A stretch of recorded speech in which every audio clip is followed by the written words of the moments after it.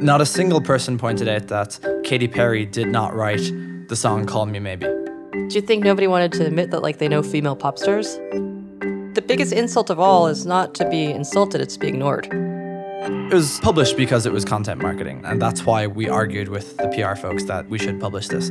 It doesn't age that well because Docker moves so quickly. Like a ship. Hi, I'm Paul Bigger, founder of Circle CI. I'm Edith Harba, CEO and co-founder at LaunchDarkly. And you're listening to Be Continuous, a podcast about continuous delivery and software development. You can get in touch with us anytime at our Twitter handle @ContinuousCast. The show is brought to you by HeavyBit. To learn more, visit heavybit.com. And while you're there, check out their library, home to great educational talks from other developer company founders and industry leaders. Paul, so you had an article that literally when you published it, I looked up and Oren, who sits next to me at HeavyBit, and Max, who sits next to me, were literally laughing out loud and quoting different lines. This was an article called The Future, and I have to say it was extremely funny. And it was one of the reasons why we started doing the podcast, because I was like, this guy is really funny. We should start having a conversation.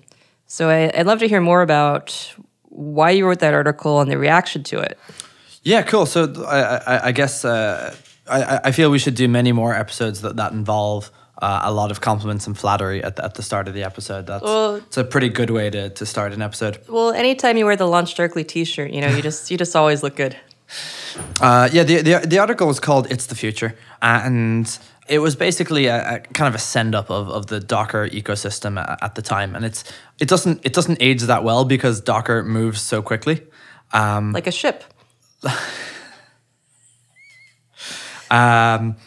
Basically, the premise of it was that there's a lot of complexity in the Docker ecosystem, and it was sort of a screenplay between two characters, one of whom was asking, I'm trying to launch an app, how do I do this? And the other who was a complete Docker and container and It's the Future fanboy, and it went back and forth of like, each time they would ask something, there'd be a new rabbit hole to go down. And actually, the image that went with it was a rabbit looking down a rabbit hole.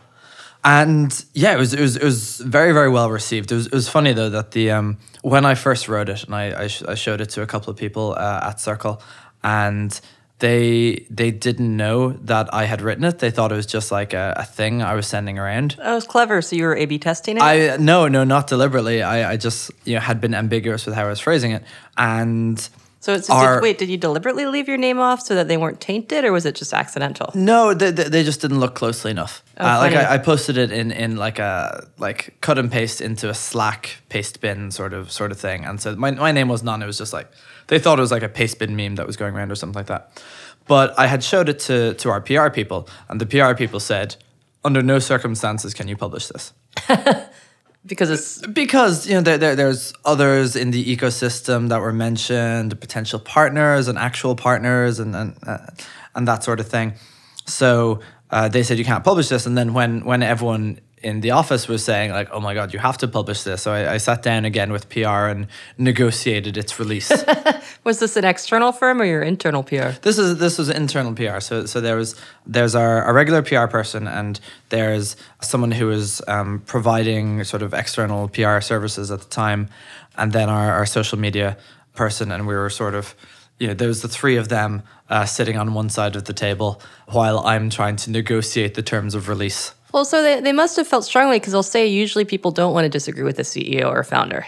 So I mean, definitely in the first draft, there was... is there a legendary first draft? I have a first draft somewhere, but basically some names were changed to protect... the guilty. To protect people who are our partners or who we wanted to be our partners or something like that. Which in Silicon Valley is basically everybody. Right, exactly. So I mean, you can't really tell from the situation, but I think the people who got kind of there was a lot of someone is dead. Yeah. Right. In the article, it's like, something is dead. You need to use Docker now, or you need to use CoreOS, or you need to use one of the new shiny things. Right. Virtualization was one of the things that was dead, and maybe owning bare metal was dead or something like that. So those companies that were involved in that were first named, and then we had to pick other companies who were not going to be our partners, but who were vaguely in that space. And it's funny because one of the founders of another Docker company had emailed me afterwards. So I wrote that post called "It's the Future," and then I wrote a follow-up post called "It Really Is the Future," where I said, the last post was just a joke. We actually think this is how technology is going. And I mentioned 12 companies that were in the Docker space, whereas before I'd only mentioned 6 of them. And someone wrote to me and said, "Thanks so much for mentioning me. We felt kind of left out in your previous article that you didn't make fun of us." Yeah, I mean, the biggest insult of all is not to be insulted, it's to be ignored. Right, yeah. So we ignored some companies deliberately who actually wouldn't care.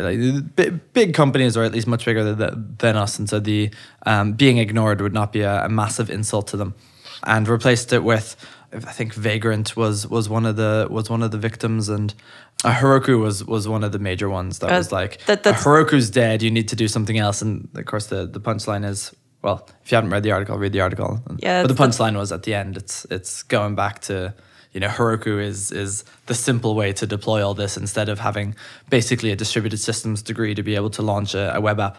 Well, that's why I think so. Oren and Max, who sit next to me, had both come out of Heroku. Of course, yeah. They thought it was absolutely hilarious. Well, I sent the article to some people I know at Heroku, and a couple of minutes later, the Heroku Twitter account retweeted this. Yeah. Was that your intended distribution strategy? Or? Yeah, the way I distributed the article was I emailed everyone I knew in the industry and said, "You might enjoy this." So basically, you're saying you're a social media master. Social media master, and then there was the Hacker News, and released it at the right time in Hacker News. I think you're supposed to release it at 10 a.m. on a Thursday or something like that, but it wasn't. There was 20 minutes after I published it on Hacker News where it had 1 or 2 upvotes. Uh-oh. And then all of a sudden, I guess, after people had read the thing, because it was a long thing, and all of a sudden it went quite viral. Supernova. Yeah. So how did you come up with the idea to write it? It's hard to know how you something spun into your head, but there's how I thought I wrote it, and then based on the feedback that I got, I realized that there was another vector. So it just popped into my head one day. There was I said in my head something stupid about how Docker was annoying or something like that, and then it just evolved into a he said she said sort of situation. I read afterwards.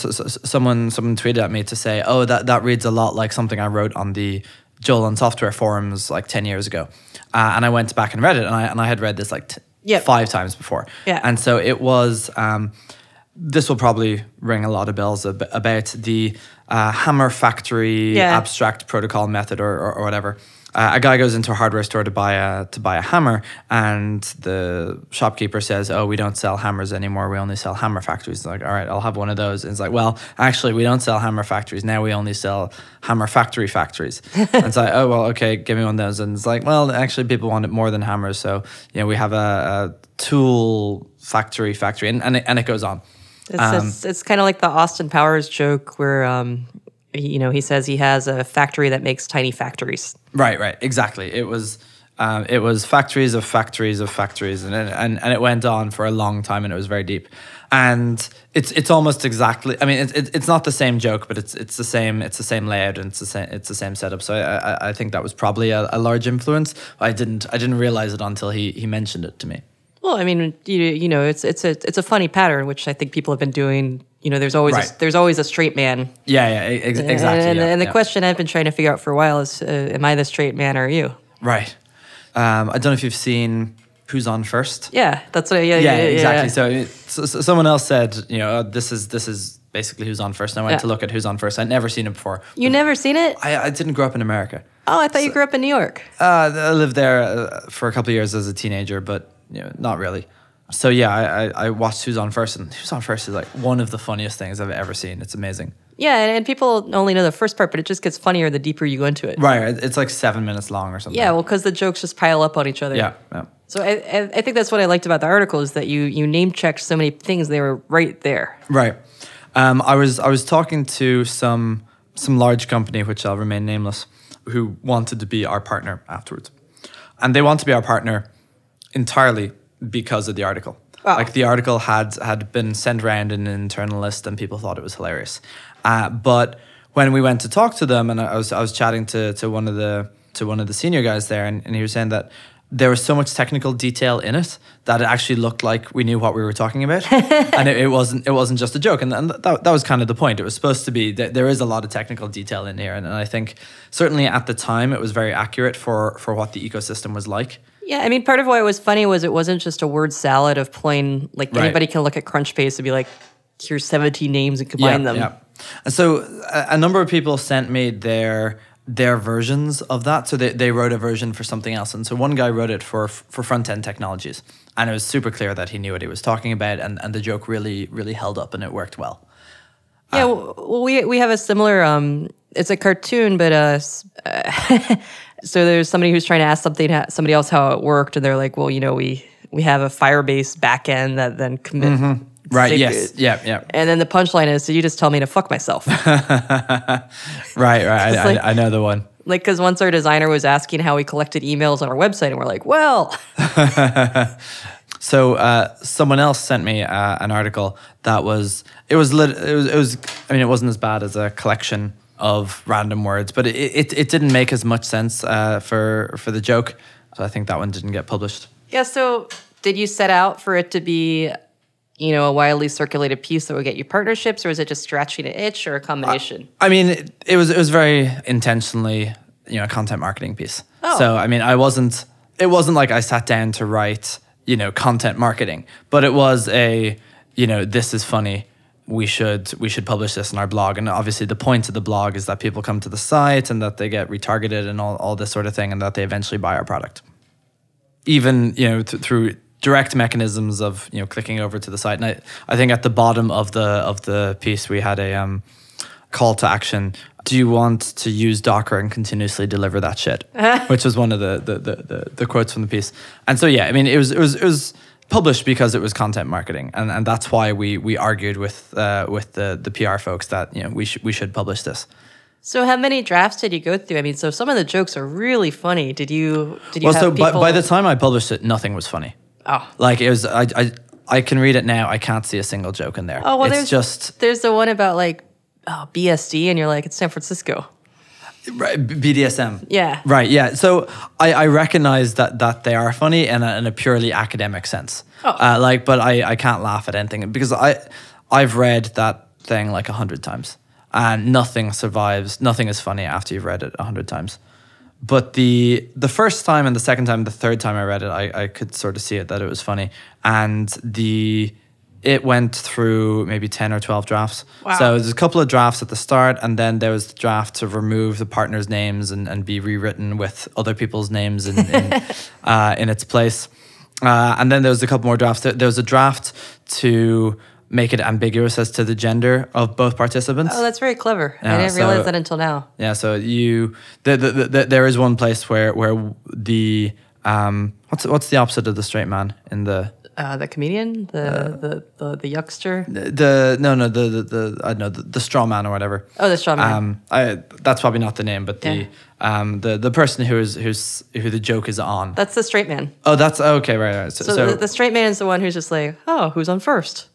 Okay, I can see that. So that person said, "Oh, I'm more of a distributed system guy now," and that was the only kind of gendered reference in the whole thing. And obviously there's a big thing at the moment of, you know, trying to make sure that everything is not just, you know, put out from the male perspective, or, you know, the assumption that everyone in the tech industry is male. So we deliberately removed all kind of gendered references and rewrote some of the jokes or things to make it ambiguous as to who is what, or whether there was even any genders involved at all. That's fascinating. So, like, the reason why I asked is I saw the producers of Airplane speak, and they say that they had tested every single gag in that movie on studio audiences. So I pictured you like putting out draft after draft and like sharpening each line. So there was a little bit of sharpening, but for the most part, it went out as it was. So it was more like dulling as you're taking out the pointed. No. So actually, when we changed the companies that were involved, it got funnier. Oh. So we had the opportunity to kind of refine the joke and to make it a bit more appropriate for the companies that got mentioned.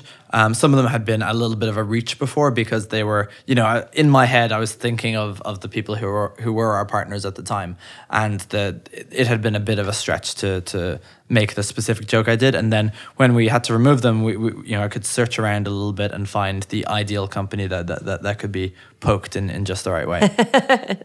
So the article was a lot of planning. It was a content marketing piece. Well, it was a thing I wrote in about an hour that we then planned how do we market this to get the most effective outreach and that kind of thing. So what was the reaction? What was the thing that surprised you most? Or I guess the thing that surprised me most was that a lot of people's reactions were, oh yeah, fuck that Docker shit. So most people who read it perceived that we meant it. And that Docker was complete crap. Interesting, because I think it was clear that it was very tongue-in-cheek. And in fact, when we launched it, we had a tongue-in-cheek disclaimer at the top, which we've since removed because it wasn't really necessary. But there was a lot of people complaining when we wrote "It really is the future." Nobody hated "It's the future." A lot of people hated "It really is the future." Interesting. So the idea that you're going out and taking the piss out of this new company, this new technology, yeah, people love that. But you go back and say, actually, we really do think it's good. People hate that. Oh no. Yeah. So the haters really hated on the second one. But the second one I thought was very innocuous. The second one was just kind of a rah Docker is good piece. It wasn't. There wasn't a dialogue. It wasn't funny. It wasn't that funny, no. But there was a discussion of why do people hate new stuff. Oh, I like that line. The kind of people who would look at the Sistine Chapel and say, "Why do we need to paint the ceiling?" Yeah, like I have a fresco in my house already, or something along those lines. And obviously, no one likes the idea, or no one likes being dismissed as mere curmudgeons.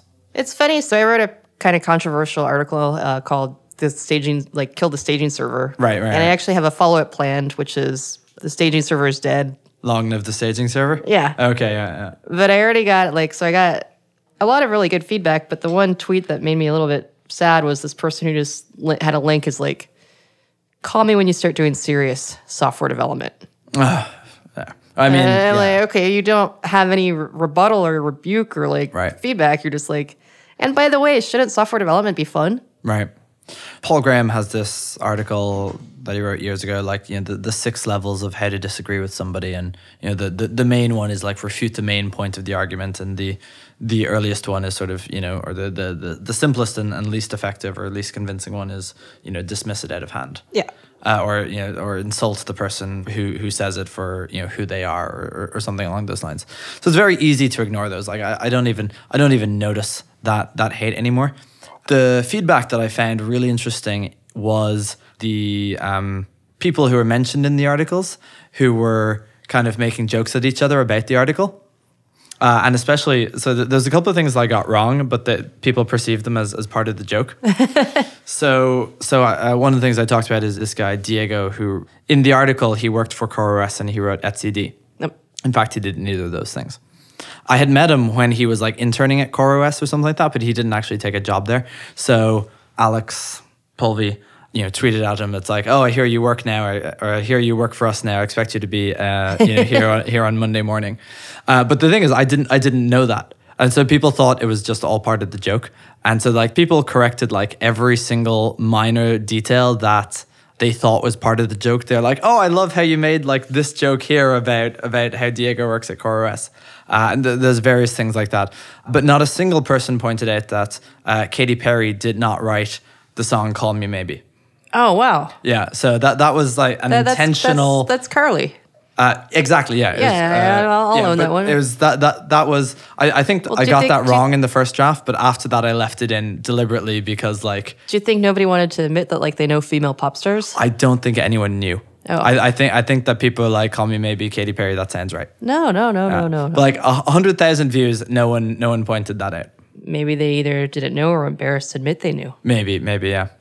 But every little tiny bit of something else that was ever so slightly off. What else? There was another one, but I don't remember what it was. But it was kind of along those lines as well. So I didn't know that he didn't work there, and I didn't know that he didn't write etcd. I think he did design Raft. I'm pretty sure that he designed Raft, which is the protocol in etcd. I don't remember the other thing. Well, so you said you already felt that the article was a little dated. Like, so how do you feel like things have moved on since then? Well, so the whole Docker thing moves really, really fast. And so there's probably a couple of like companies or technologies that were mentioned in there that have changed their name or been acquired or gone out of business or, something along those lines. There was also, I remember when I wrote it, there was a bit of a war going on between CoreOS and Docker, which they've since buried the hatchet and become friends. But there's probably a couple of technologies there that have changed. CoreOS released the Tectonic stack sometime after that, I'm pretty sure.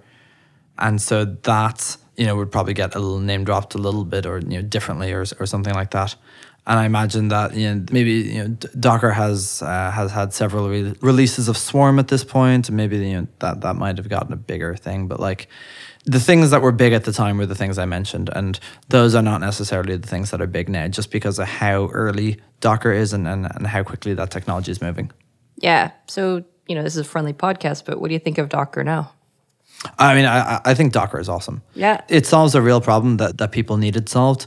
And, the complexity that results from that is real. It's getting managed and it's getting managed better over time. But it's real because you're writing distributed systems. Distributed systems are hard. No silver bullet technology is going to make distributed systems easy. It can just make them more manageable. And Docker, certainly very useful as part of making distributed systems more manageable, but there's still a distributed system. Abstractions leak and abstractions will continue to leak, and you still need to understand a whole set of new technologies. Wow. So you're going to write the future in a year or so, or do you think? I tweeted about this recently. I think that's the best thing I've ever written. And I think I probably can't do it justice again. I remember looking at the Google Analytics for this article. And so the follow-up article was bigger than the biggest thing I'd written before. And then the first article was like 5 times bigger than that or 10 times bigger than that. Wow. Like first day, 100,000 views. Wow. So like you can't really follow that up. And I spent a couple of days thinking about like, okay, what am I going to write next? What am I going to follow this wave with? But like, I quickly realized, you can't be chasing that dragon.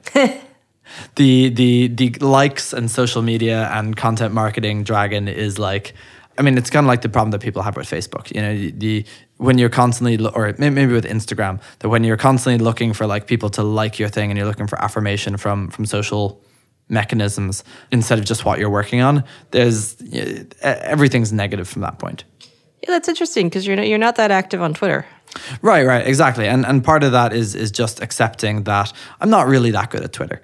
I mean, I occasionally say some stuff that's interesting or funny, but I'm very happy to not be chasing likes or affirmations or retweets or whatever the thing is. Yeah, they're very seductive. I know Right.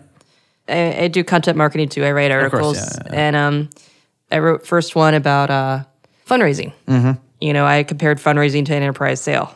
Okay. You have your champion, you have a process. It got a decent amount of traffic. I thought it would get a lot more, but then I wrote something which I considered kind of geeky and technical, which was why people were doing continuous delivery. Much more popular than the fundraising article I was covering. Okay. And then my last one, which was on staging servers, which I thought was intensely narrow of an audience, got the most traffic of any of them. Okay. And it actually got comments. It got, it got shares, it got comments, and I was like, whoa. I think I just proved that something I thought only really I cared about actually had this chord. Well, I mean, it tends to always be that way, that there's something that you don't expect to be as big as it is. I remember someone telling me that, what is the name of that company? There was like a Google Docs competitor that got acquired by Yahoo at some point. Tumblr?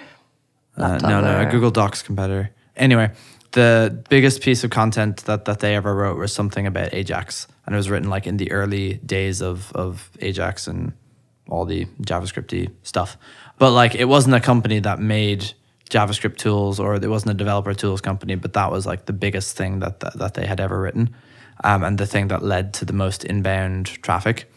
And I mean, if you're judging things by the business metrics that you're trying to generate, you have to be looking at leads or signups or money in the bank at the end of the day, rather than whether someone retweets your stuff or whether there's a like there. And you have to be looking at the business metrics, not the social metrics, and not the things that make you feel good.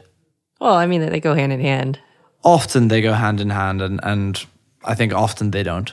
This is going to go all philosophical, but... Well, I mean, so for example, a lot of the things that had the biggest retweets and that sort of thing were fundraising announcements. But people don't follow fundraising announcements to buy your product. At least not at the rate, as content marketing goes, a fundraising announcement isn't all that good. A viral blog post, much better. Yeah. I'm happy that we got to talk about this. Is there anything bad that came out of this article? I don't think so, really. I don't think that there was any negativity from any of the people involved. There was a couple of haters on Twitter, but there's always haters on Twitter. Always, there's a couple of haters on Hacker News, but that's what Hacker News is now, unfortunately. But yeah, definitely, I'm glad I wrote it, and I'm glad I followed it through, and I think that I think it will be hard to ever top that one. Thanks for listening to this episode of To Be Continuous, brought to you by HeavyBit and hosted by me, Paul Bigger of CircleCI, and Edith Harbaugh of Launch Darkly. To learn more about HeavyBit, visit heavybit.com. While you're there, check out their library, home to great educational talks from other developer company founders and industry leaders.